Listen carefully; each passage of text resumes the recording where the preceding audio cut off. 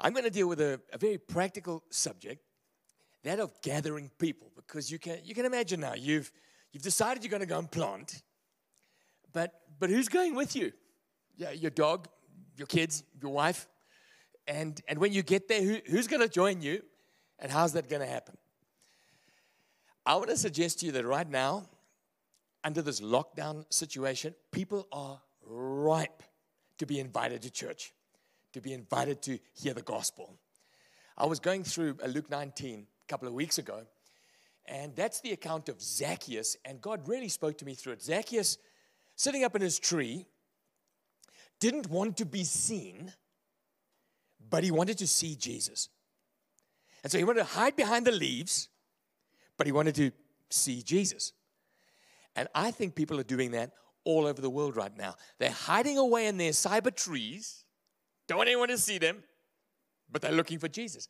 You just ask the thousands of pastors now, you probably sitting listening to me right now, who've become tele-evangelists overnight, and we're reaching out on cyberspace, and people are dropping in and listening. But when Jesus looked at Zacchaeus, he didn't say, cool to see you up on your tree there, Zacchaeus. Yeah, salvation's come to your tree. No, he didn't do that. He called him out of his tree. And this is what we're talking about now, calling them out of their cyber trees, calling them out of their built-up communities, calling them out of their schoolyards, and getting them to hear the gospel and to be knitted into the local church. And, a little later on, when Jesus took him into his home, Zacchaeus invited all his friends who'd also been hiding away. And Jesus said, that salvation had come to his house.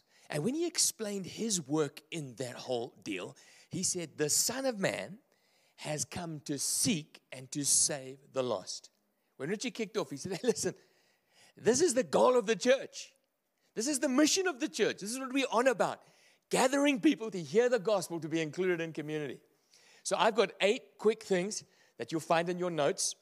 And hopefully it stirs you to think these thoughts, because you might be saying to yourself, well, Grant, I'm not really an evangelist. I really want to lead a church. Can't wait till the people get there, but I don't know how I'm going to gather them. So here's the first thought.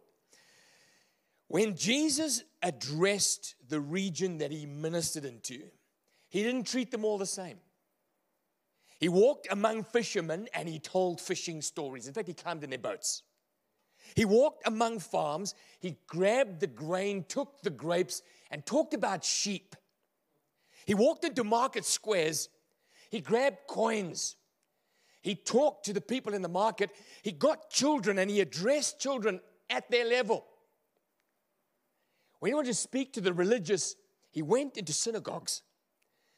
And so you're going to face a community, whether it be in Adelaide, whether it be in Cape Town, whether it be in some rural area somewhere, and the people are not all the same. The young people there, the old people there, the sports people there, the university people there maybe. There's pregnant women there. And God will give you, if you ask him, a unique way to reach them. So I'm saying the gospel is a message for the whole world, but how you get it there, the vehicle that you ride it into these communities will change. We'll talk about that maybe in the Q&A afterwards.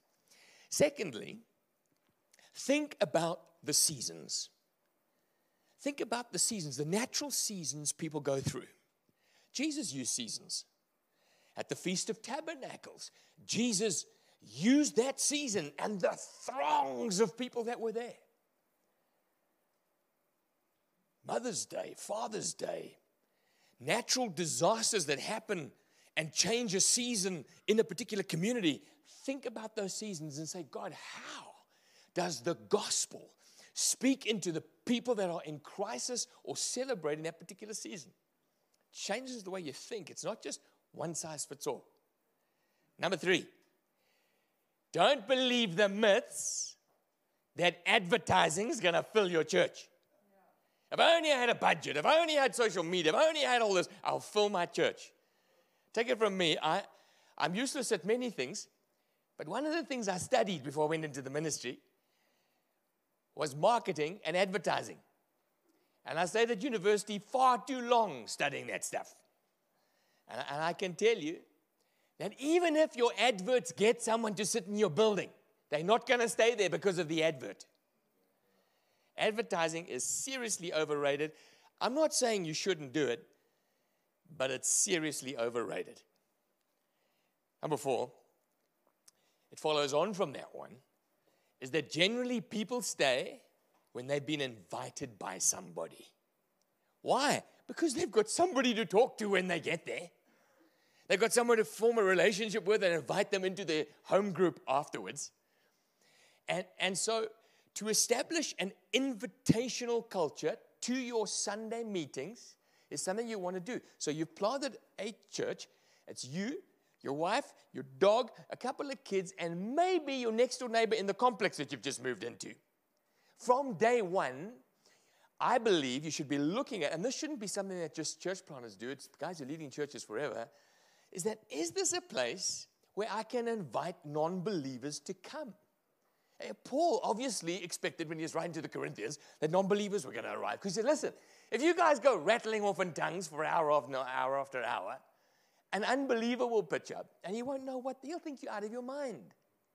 In addition to that, he says, when prophecy comes and you prophesy and the power of God comes into a meeting, the unbeliever who's amongst you will be cut to the heart and he'll say, surely God is among you.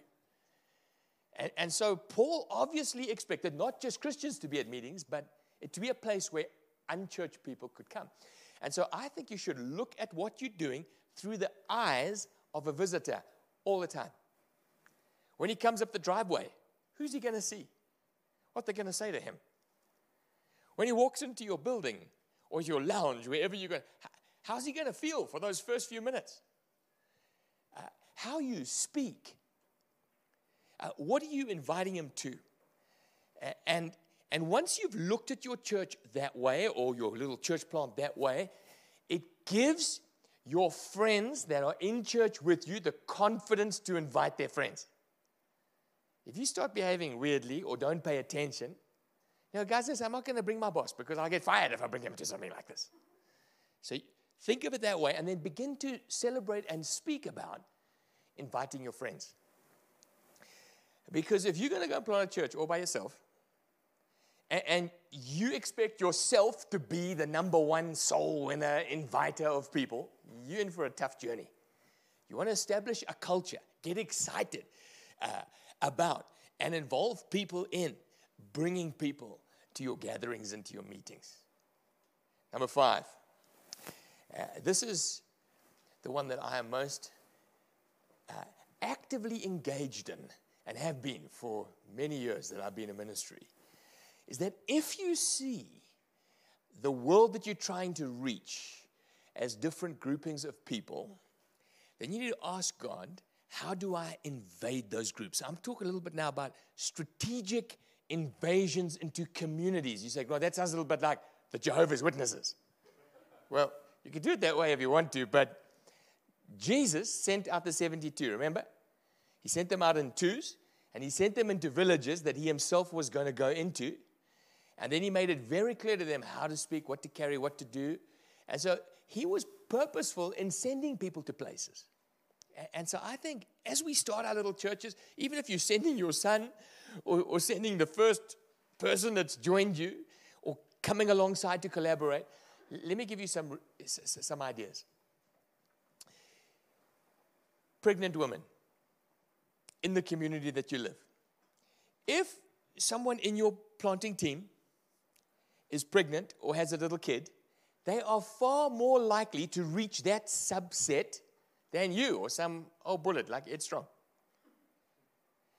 So we've tested this.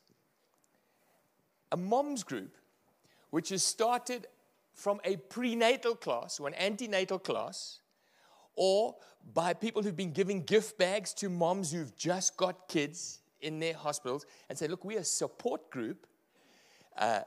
That group suddenly attracts a whole lot more people and people that wouldn't go to church on a Sunday.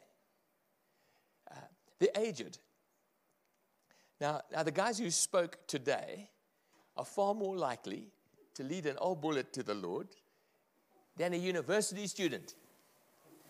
And so we've tried this too. I remember the occasion around about 12 years ago. I was getting distressed because people weren't getting saved. The old people in our community weren't getting saved, and they weren't bringing their friends. And so the church was getting younger and younger and younger. Some of you are saying, well, that's really cool. Yeah, but it worried me that a whole bunch of old people in our community weren't being invited. So I got together, the elderly community in our church, and I asked them some questions. And I was particularly interested in finding out those who had got saved late in their lives. I couldn't find one that had been led to the Lord by a young person. They love young people. It's so entertaining when young people come and visit them and speak about Jesus to them. But when a youngster says, let me tell you about life, that old 8-year-old says, life, boy, you haven't even started living it yet. Well, let me tell you about depression. God can help you. Depression? I lived through the depression. And so you're never going to get a young person to, God can do it sovereignly, but as a strategic plan to be able to lead people like that into the kingdom. And so that applies to business people and sports people and university students. I remember us doing an experiment when I was at university. We thought we needed the old folk to come and help us strengthen our faith. So we combined our young home groups with the old guys. And you know what happened? The university students stopped coming. It just like fizzled out. And the guy leading the church at the time, Ray Oliver, said to me, for goodness sake, Grant, start some young groups again.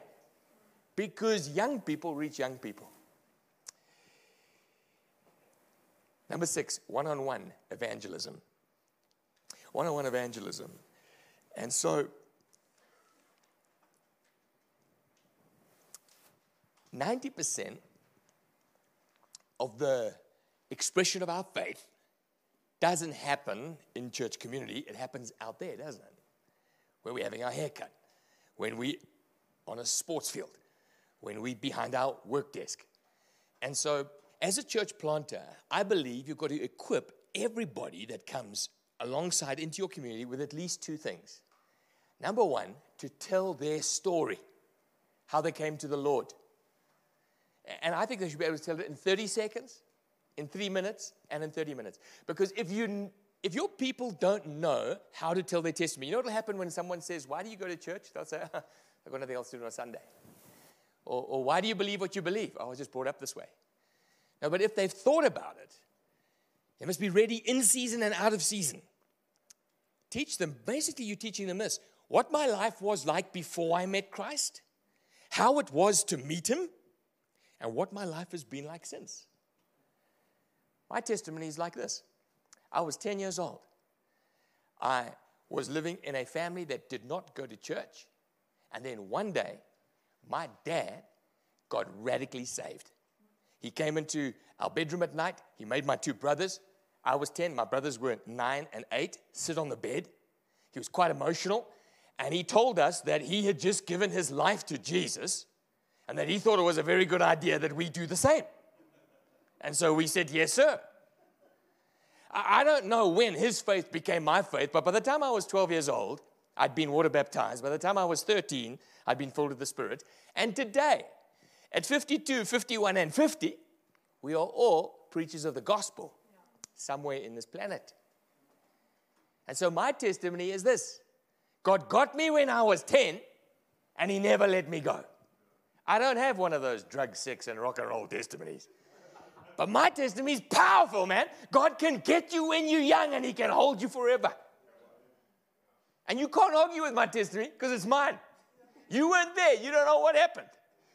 And everybody in your church, when they meet Jesus, has a testimony. And if they don't know how to tell it, no one's going to hear it. How are people going to get saved? Paul writes to the Romans. When he talks about those beautiful feet, someone's got to go. Someone's got to speak. Someone's got to testify. Tell them how to tell their testimony. And number 2, just basically what the gospel means. Melly outlined it today. You can take a simple scripture like John 3:16 and explain to them how to take a Bible verse and explain the gospel. Each one, reach one. Number 7, and then we'll draw this to a close. And this is controversial in some circles, but I have seen over the last 30 years of ministry that some events in a year can really help in terms of gathering people. And so Jesus did that. Jesus used massive crowds to get the gospel out. And when the church was planted, remember, God orchestrated for Cornelius to open up his house. It was a bit of an event, wasn't it? He packed that place with his family, and all these Gentiles were busy packed into a room, and Peter was reluctantly being dragged in there by the Holy Spirit. And at that little event, the gospel came, people were radically saved, baptized. God can use them. So in our history, God has used some weird things. Once we did a drama. This drama was so bad that people were given their words on a Friday night. And they weren't actors. They were just like normal people. They practiced their words on Saturday, and they acted on Sunday. And this is the trick, is that every scene ended in death, and the lights went out, and the devil popped up. And they got either dragged off to hell, or an angel said, whoa, stop, bring him into heaven. How's that for a play? And if the guys forgot their words, we just killed them early, turned the lights out. I expected that play to last exactly like 1 or 2 days. 3 days would have been a revival. 7 weeks later, every single night, people kept getting saved. You say, well, what the heck was that? I don't know. God came on that event. Don't try and do that drama. It's not a good idea. It was just, God used it at that moment. The Alpha Course. I don't know if there's anything in the whole of Christendom that has seen so many people come to faith and get discipled. Not just come to faith, get discipled. I remember when Mel Gibson brought out that movie. You remember that one on The Passion of the Christ? Well, I went down to the movie house, and I said to the guys who were managing it, listen, we want to book out the first, I think it was like week of showings. They said, are you mad? I said, no, put the money up front. They said, okay, you can do that. I said, but this is the condition. I get the microphone at the end of it. He said, I don't know if you're allowed that. Well, then you can't have my money. He said, okay, no, don't worry, you can have the microphone. Which meant that when that Passion came out, we told our church to go with their friends. It's a Hollywood movie. And we shared the gospel afterwards. We got catcalls, man. I can remember using the phrase Barabbas. I was talking about Barabbas because the crowd was shouting for Barabbas. And some woman got up in an Italian accent and started shouting at me. We are not Barabbas, she was shouting back at me. But you know how many people got saved? It was an event. Now, I'm not saying your church should be a series of events. But I'm just saying that God can use them to set a culture, to push you forward. Number 8, and I'm just going to point you to the notes now because what I'd really like to do is to get some questions going with those old veterans that were speaking earlier, is to build churches that think about the lost, that are mesmerized by God working like this, saving souls. We called on mission. God invites us on this mission. You go into all the world and you make disciples of all nations. Baptize them in the name of the Father, the Son, and the Holy Spirit. That's what your churches should look like. That's what our church should look like.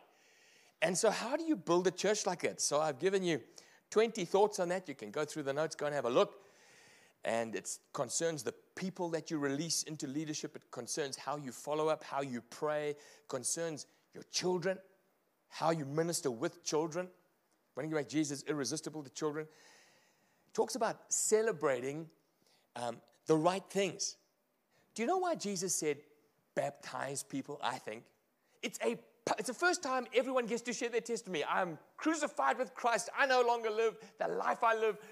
I now live in faith in the Lord who saved me. And so When you celebrate baptism, you're celebrating the gospel, you're celebrating salvation. When you celebrate salvations, it's what you celebrate.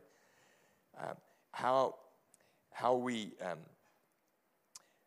run our meetings, how we invite the Holy Spirit, and how we're sensitive to His presence in meetings, cuts unbelievers to the heart.